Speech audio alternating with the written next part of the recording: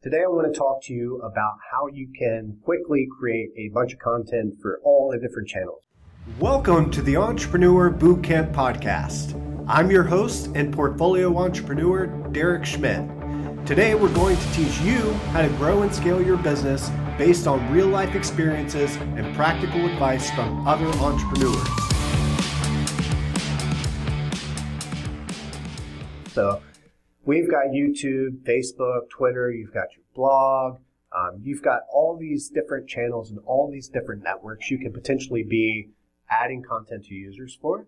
So there's a really easy way to go about generating that content. So for example, let's start at the very top. How do you find what topics people are searching for or what they're going to be interested in? And so I did a video previously on how you can find relevant topics to write about on your blog posts. And so if you've missed that video, please go back through the videos and check that out. Essentially, go to Google, type in a question that your customer profile would be searching for, and then go down to the people also search for section. Start clicking through those questions and you'll start to see more be appended to the end. That will give you an idea on what kinds of topics to create videos or podcasts or write about. But in order of how you can quickly do all this with a little bit of effort. For example, if you find some topics from Google in the people also search for section or whatever topics you're interested in talking about, go ahead and do a video. Do a video recording just like I'm doing right here. All right.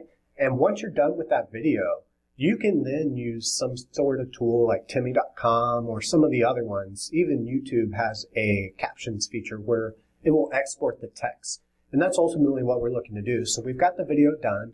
Maybe we upload it to YouTube, right? And this is going to help us with our ranking and everything. But then we transcribe that video into audio, right? So we now have an audio component. Maybe that's a podcast, all right? So you can put that out on your podcast network, all from the same video. Then from that video, you want to transcribe it into text. Again, this is using something like Timmy.com or a similar service, right? YouTube captions, whatever the case is. Somehow transcribe that video or that audio file into text and then throw it into your blogging platform or some sort of Word document. Go in and make some minor changes or edits, whatever you need to do. And now you've got a blog post.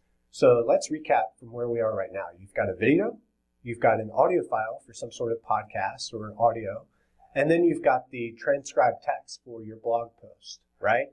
Now, from this blog post, you can start to extract things like quotes from that blog post. This will serve your social media channel. So out of that one blog post, maybe we've got 20 different quotes that we can quote or pull out from that blog post. That just took care of 20 different posts on my social network, right? So now we've got video, we've got audio, we've got the blog posts, and we've got the social media posts. And to take it one step further, if you're doing email marketing or anything similar to that, now you've got some content that you can plug into your email marketing. Now your email marketing, again, probably one call to action. So you'd want to include maybe a brief paragraph or an excerpt from that blog post.